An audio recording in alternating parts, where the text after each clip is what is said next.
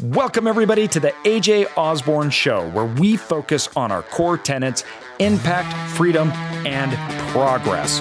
Join me and others as we grow through education and discussion.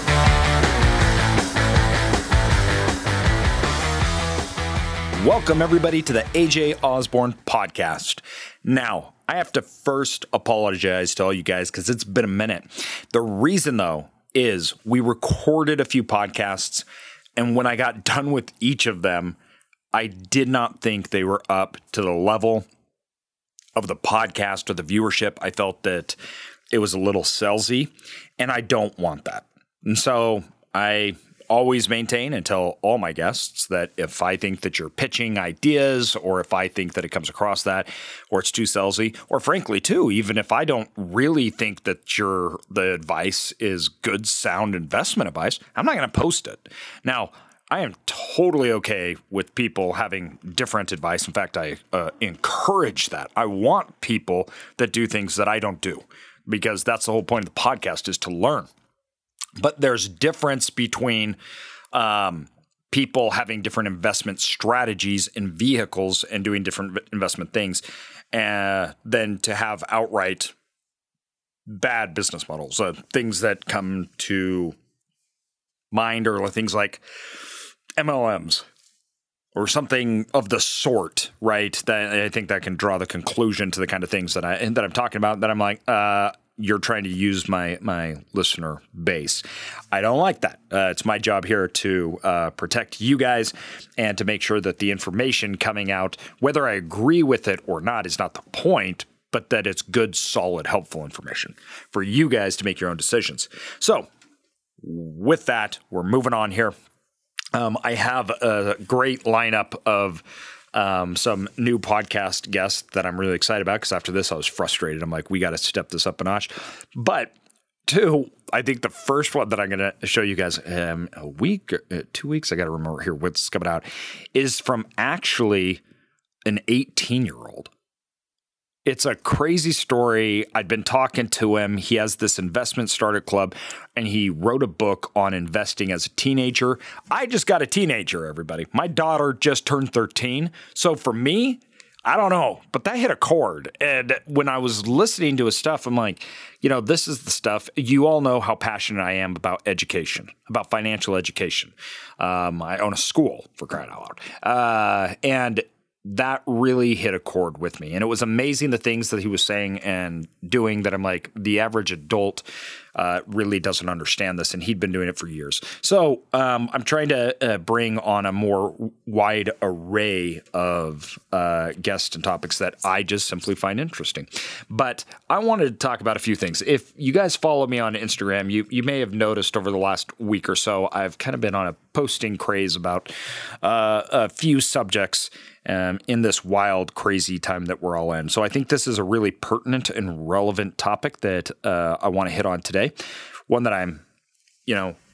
I've always thought and always understood, but I learned later on in life that these investing and wealth principles are not commonplace. The first thing is that assets always rise until they end. Now, this is important because it's twofold. And the options of it is they increase or they die. And there's not a whole lot of in between.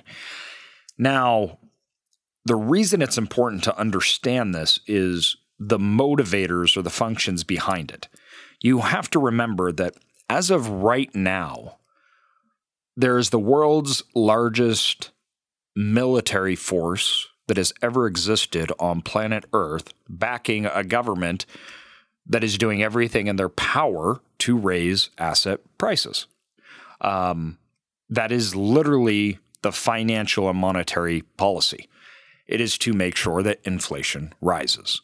There's a lot of reasons for this. This is something that will never change, right? It's not so that people think that, prices going up is bad. No, that's actually not true. The government is every single day trying to make sure that happens. They need inflation, right? Inflation is exaggerated in assets. And you have two sides of this table. You have the people that own the assets. Then you have the people that have to buy commodities and that are cash-based, and their cash dwindles in value, yet their expenditures rise. One side is the government is literally making you wealthier, and the other side, the government is actively making you poorer. That's it. It's there. That is in its simplest form as true as it gets.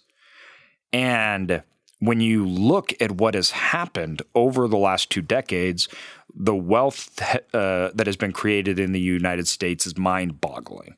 And the wealthy just keep getting wealthier.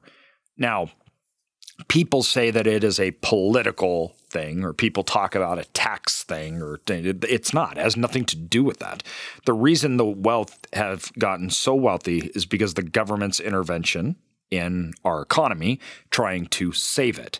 So in order to save the economy, you have to save businesses. You have to save the assets, because assets and businesses produce revenue, have value, which in turn then is displaced to society. The problem that happens when the government gets involved and props up those assets, they do it by diluting the value of money. When they do that, the spread sharply and very noticeably between the wealth and the poor explodes. Stock markets rise. And I love how the news presents things. They go, did you know over the last 10 years that the wealthy on average have gotten an increase of, 60%, while the poor have got nothing? And I'm like, well, now hold on here. All you did is took the metric of whatever the stock market went up and then applied it to the wealthy, where that actually applies to everyone. If you had a 401k, your net worth rose the exact same as Bill Gates. The only difference is he owns a lot more, right? And this comes down to the basic and simple principle. Assets rise. If you own them, they're going to go up. If you don't, then you're missing out on all that gain. Now, of course, nothing lasts forever, right? We have crashes. We have implosions, which was the second part of my what should I call my Instagram story storm, was that as the government intervenes more and more, these prices become not based upon fundamentals. They are based on government intervention, which then leads to what happens when the government stops doling out. What are we at? $4 trillion since coronavirus, I think? $4 trillion. And we wonder why the economy is doing so good in the first and second quarter of 2021. Well, you gave Americans $4 trillion. Of course.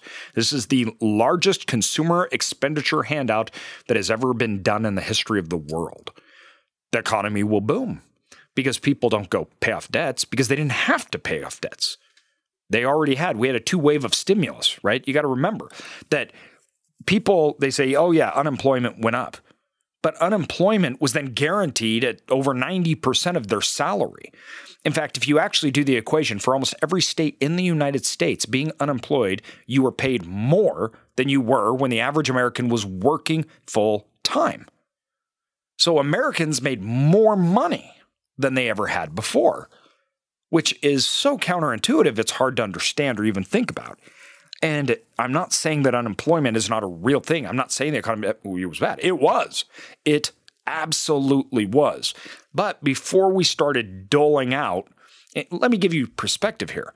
The government gave me $12,000. Me.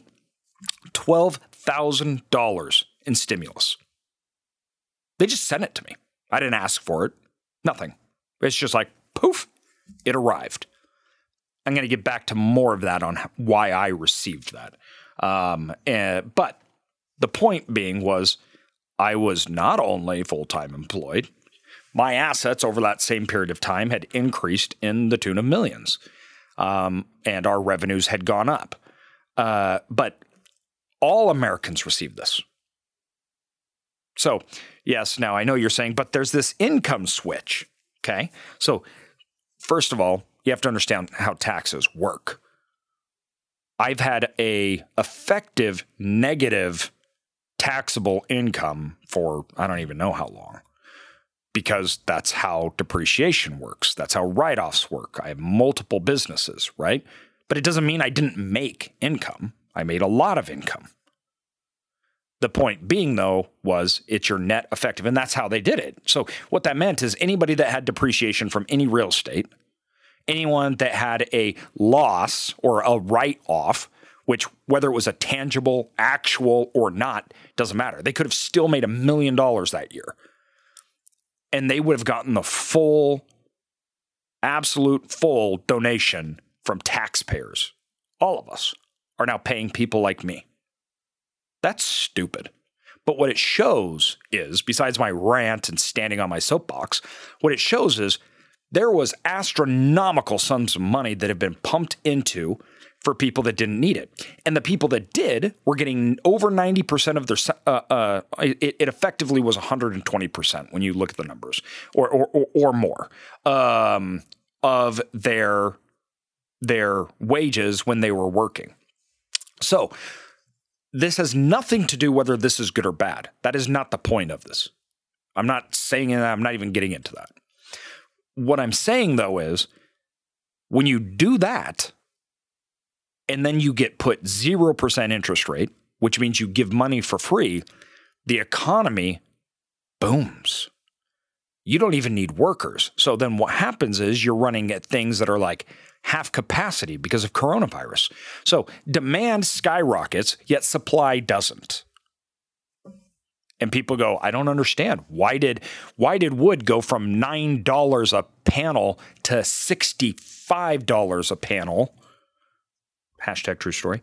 I think it was actually like $12. I think it was $12 and something cents. But why did wood go from that to $65 in a month? Well, first of all, we shut down borders. We also put all plants at 50% capacity. And then two, they can't get workers. So at the highest unemployment in our nation's history, I couldn't get workers because I couldn't pay them more than the government was paying them to do nothing. The government, I was actually competing with taxpayer money, my money, because we pay millions in property taxes, and other taxes, millions, to the government, right? So we were working at, half capacity, but these big mills and everything else, while everybody was getting the lowest interest rate ever to buy homes, to add expansions, to do build-ons, this has created a boom in the stock market, a boom in everything. Money is cheap. All right. Now I've kind of set the stage here for what's going on. The question is then not whether asset prices go up. That's just going to happen. What I'm trying to show you is that the government is actively engaged in getting inflation up. They're actively engaged in lowering the value of the dollar. It's not a mistake. It's not something you want to do, right? This we always knew. When I really started, so we started buying some storage facilities in the early 2000s. After that, when 2008, that's when I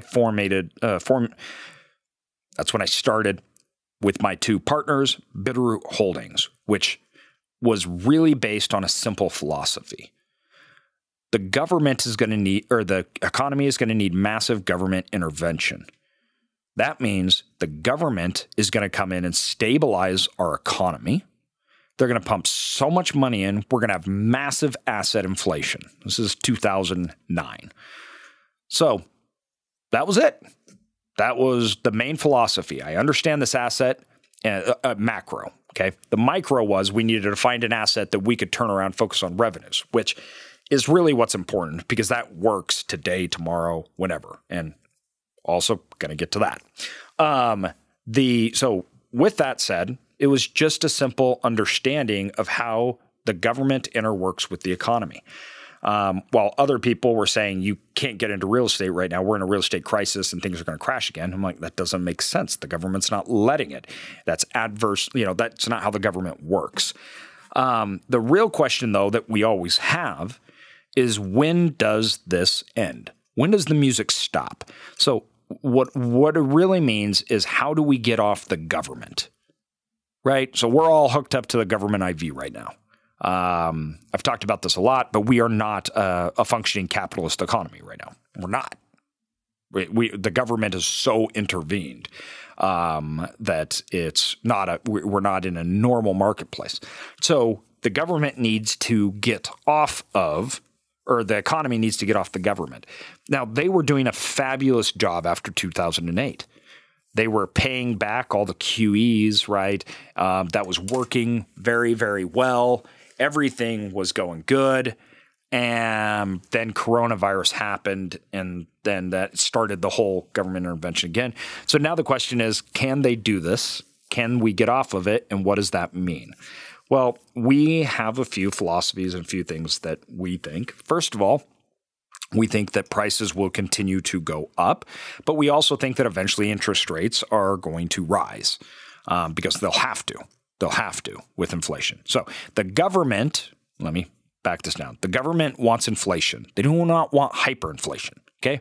Hyperinflation kills economies, but really they're trying to stop deflation. Deflation means asset prices are always falling, so nobody buys assets. Companies fail, you can't get bank financing, the economy just goes into a depression. So deflation equals a depression. But hyperinflation, as we've seen throughout history in lots of different economies, as well as our own back in the 80s when we had 16% interest rates, that was done by my favorite Fed chairman, Paul Volcker, that big bald guy. And Paul Volcker, there was hyperinflation, and Paul Volcker said, I know how to stop hyperinflation. We're going to let go of the reins here, and we're just going to let interest rates go crazy. He put the United States into a deep recession. He shut down the economy, but it worked. He didn't cure. He tamed inflation. Inflation came down. We had this great thing. Poor Carter, bless his heart. He got crucified for it, but it worked.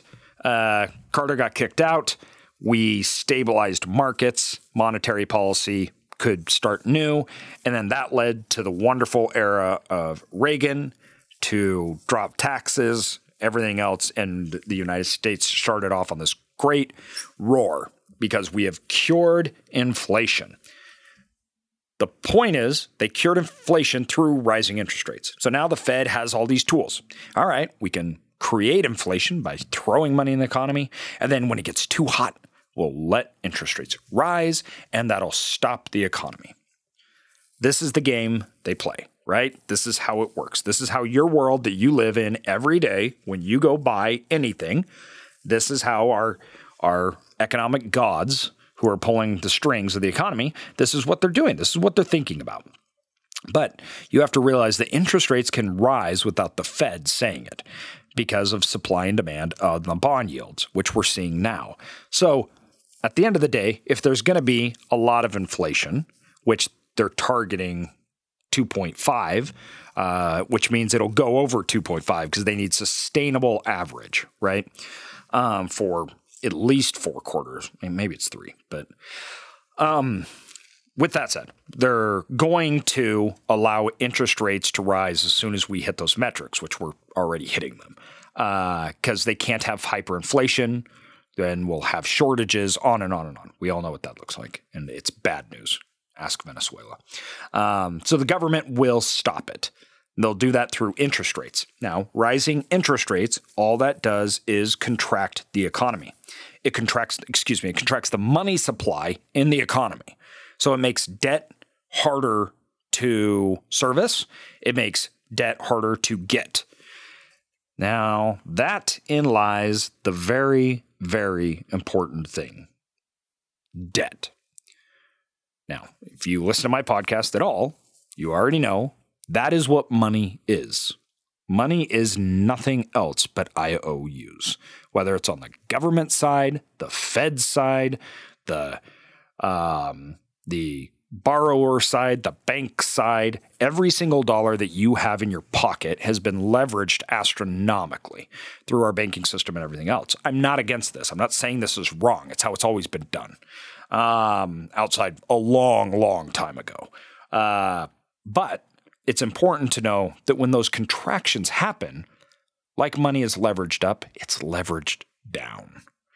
So money being harder to buy, to get, and service is not just a problem for you or me or anybody else.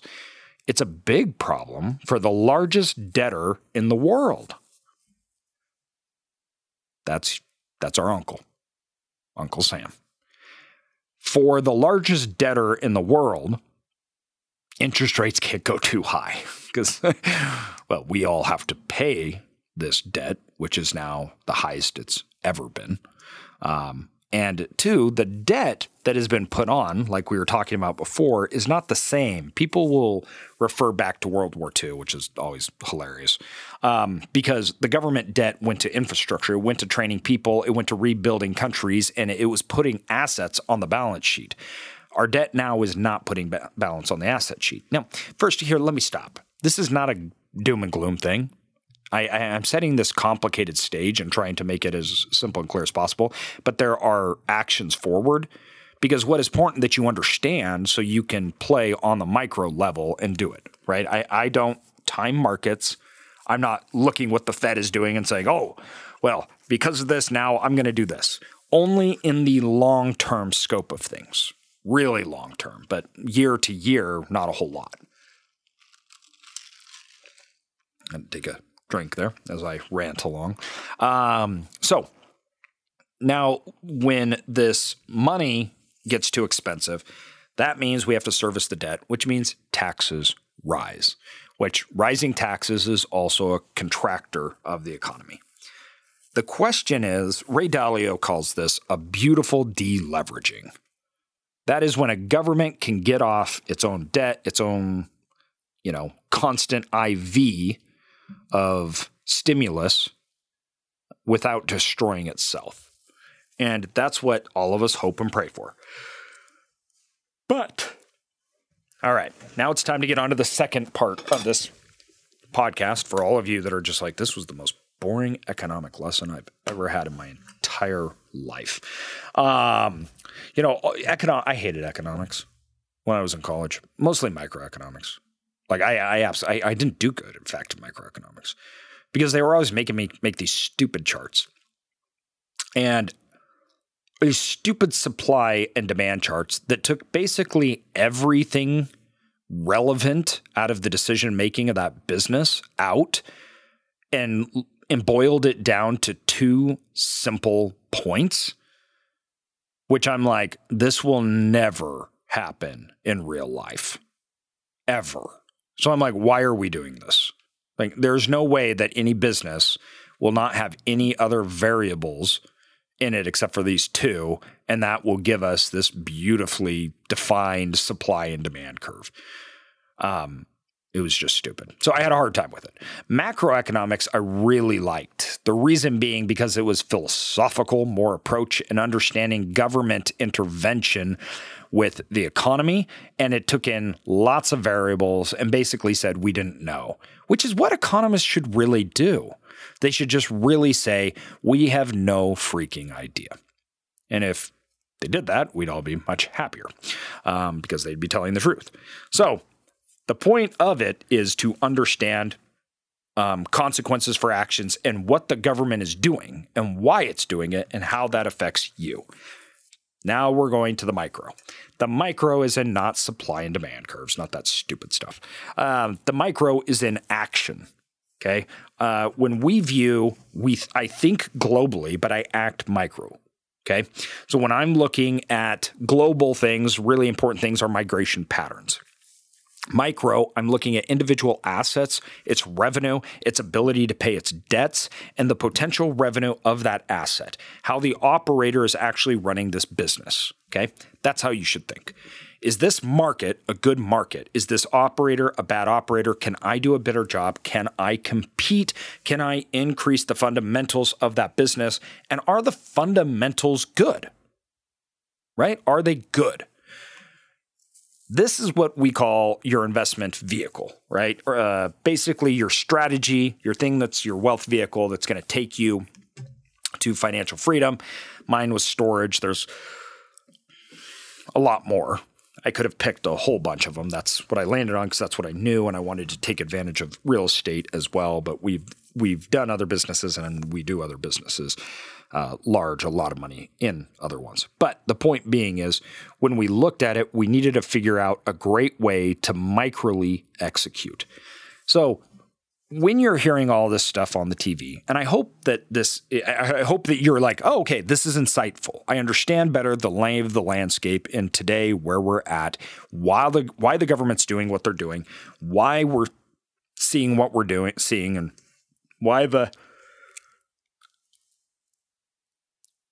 talking heads on CNBC, why they are, saying what they're saying, which I don't listen to those. But understanding is only important to not make you scared. Too many of us were in this realm where we're just like, I have no clue on what's going on. And so it paralyzes you. Understanding that the government is actively engaged in rising and stabilizing asset prices over the long run is extremely important. That's that whole rant that I just went on. How they do it, why they do it, and why it will never, ever, ever stop.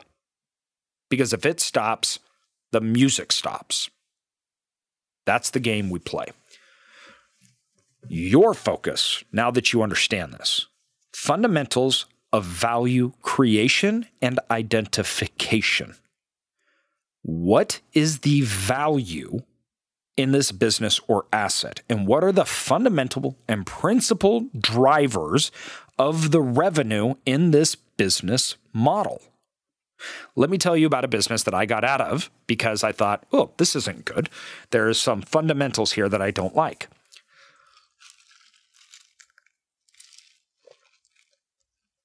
That would be gyms. I know my timing was perfect. We got out of it before 2021. It's because I knew the coronavirus was coming. That's why I got out of it. Man, I wish I was that smart. But it's actually one of the things that I love about sticking with the fundamentals. If you stick with the fundamentals, your butt is always saved, and then you just look so good afterwards. It's crazy, And people are like, oh, you're so smart. And you're like, man, if you only knew how stupid I am, that I couldn't even think that big. I had to think really, really basic to make this work. But you always look smart after the fact. All right, so when we were looking at gyms, we started buying up, and we bought these locations. We had a business model we liked. Really, we were shocked by the amount of cash flow that could be really passive and the lease rates that we were getting. So we started in 2010, 11, I think. That's probably about right. I'm not going to say that we used a franchise. I'm not going to say the franchise we used because I don't want to get in trouble. It's nothing bad. I like them. But the economics were simple, right? We could get people in paying month to month. It was cash flow heavy, maintenance low. We could use technology to systematize and really automize most of that business. All things that were beautiful to me. After we got in it and after we were operating these gyms for a while, what we really found out, guys, was this. The revenue drivers in the marketplace were pushing the revenue down, not up. So gyms were getting bigger. And the home gyms were becoming big, and they were starting a downward pressure on revenue. So $39.99 would no longer cut it. It's now $9.99. It's now $4.99, right? Simultaneously, lease rates were posed to start rising like crazy due to the government intervention and stabilizing the economy. Economy's rising and demand rising. So I knew lease rates were going to go up, and now there was downward pressure on revenue. That is not a good spread. That is a spread actually that ends up killing you. So there was two ways we could go about this. We could either say, we're going to create a competitive model that is different, and we're going to buy the location so we control our cost, and this cost is set in at X, and we believe we can either expand through volume or price increasing. I didn't think that we had a model that could do that. So we sold. That shows how, it wasn't necessarily the whole market. We thought, this is going to be a problem in a few years. It was just fundamentals. So looking at simple fundamentals and understanding the ratio between expenses and revenues and their drivers. Now we're going to talk about buying. When to buy. I don't time markets. So I buy when markets are up. I buy when they're down. We buy when they're sideways. We buy when the assets, the businesses are good. The revenue drivers are strong. I know and understand them, and I can improve them in some way. And if that is good, it fits within my core competencies, we say, this is a great buy. We buy it. Now, that also, of course, comes into you need to have a good philosophical view of that asset. Where's it going in the future? You don't want to buy something that technology will disrupt. But I view that as understanding the revenue drivers, understanding where the revenue comes from and the risk of you obtaining that revenue at that level or a higher level in the future. So guys, really, you need to understand the macro. Don't let anybody tell you you don't. You don't want to sit in TV and hear what the Fed chairman's saying or the next president's saying, and you have no clue what is going on, why they're doing what, and then you're making bad financial decisions based upon emotion. Don't be emotional about it.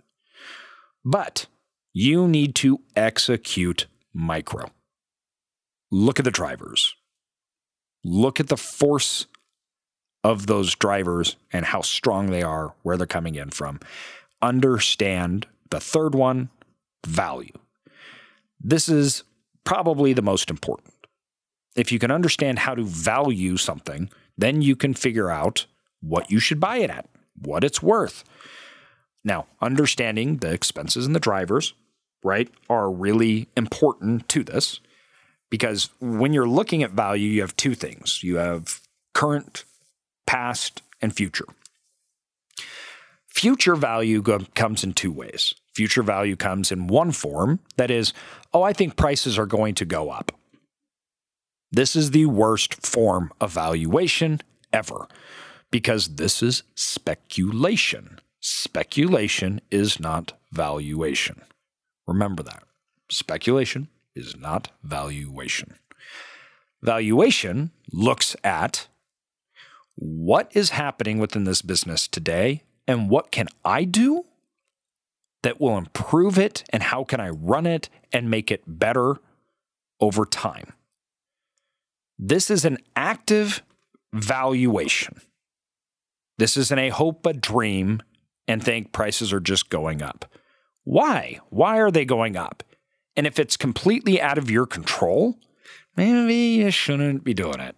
Now, granted, virtually everything's out of our control. I don't want to get into this philosophical discussion of this. I'm talking about today, now, looking at that business, looking at that asset, what's in my control, what's not in my control, how can I increase value for my people that are renting, for my people that are buying, how can I make the business better, how can I do things better that will increase the revenue of that business or that asset over time, which will allow me to obtain more value in this asset. That's it, guys. Those are the three things. Okay. I know I just kind of went on a very long rant. I'm very passionate about these things. This framework and modeling that we've used has served us outrageously well. And I don't believe that framework that I just spilled out to you right now it's not changing for me. I'm going to be 65 and I'm going to be saying the same thing on this podcast. My views on execution, my views on market, my views on policy, my views on monetary policy, my views on assets change with society because society changes. Markets change. You have to change. But the framework in which I value, which I invest, which I run business, which all those things that I just mentioned, that doesn't change. That will stay the same. and it will always stay the same. And that's what's important. That is our strategy. I am open for executional change, but I am very foundationally firm on the modes of investing, valuing, and really coming to terms with the process. And if you can merge those two things, you can create a clear path and move forward in confidence. Not confidence that it'll always work out, because that is ignorance, in fact. That's not confidence. That's ignorance. But that you are doing to your best ability, and you are controlling the situation to your best ability outside unforeseen circumstances. Like, I can't control if we go to war, right? I can't control if the government decides to take on 400% GDP to debt and all our debtors call our debt due. I can't control any of that. So I'm not going to worry about it. And then I'll pivot when I need to pivot based upon those circumstances. Hope this helps everybody. I've been thinking about this for a while, crazy times, but you need a format in which you can move forward and walk forward. And if you have that, you will always be good and always be successful. And remember, the government's got your back in making your assets worth more. So let that military just go to work and protect that dollar. God bless. And make sure that those politicians just keep causing inflation and try and paying debt down. You just keep buying things. You just keep working on revenue producing assets that put money in your pocket today, tomorrow, next year. And while you're retired, let them do all of that and execute micro. Thanks, everybody. Talk to you later.